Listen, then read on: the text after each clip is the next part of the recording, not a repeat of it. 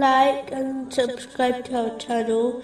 Leave your questions and feedback in the comments section. Enjoy the video. Moving on to chapter 9, verse 24.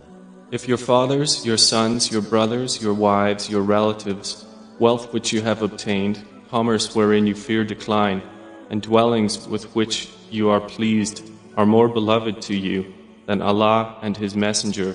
In a narration found in Sunan Abu Dawood, number 5130, the Holy Prophet Muhammad, peace and blessings be upon him, warned that love for something can make someone deaf and blind. This means that loving something excessively can make someone blind and deaf to its defects and the negative effects it is on its lover, such as taking one away from the obedience of Allah, the Exalted, meaning fulfilling His commands, refraining from His prohibitions, and being patient with destiny, according to the traditions of the Holy Prophet Muhammad, peace and blessings be upon him.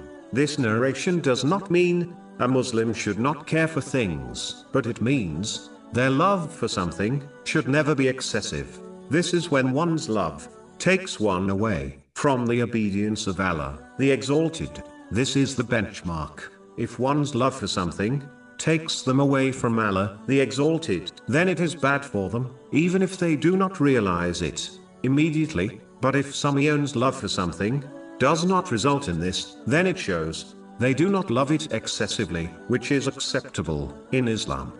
A Muslim must prioritize the obedience and love of Allah, the Exalted, over all else, as this will not only allow one to put all other things in their rightful place in their life, but it will also protect them from disobeying or neglecting Allah, the Exalted, out of excessive love for something or someone else.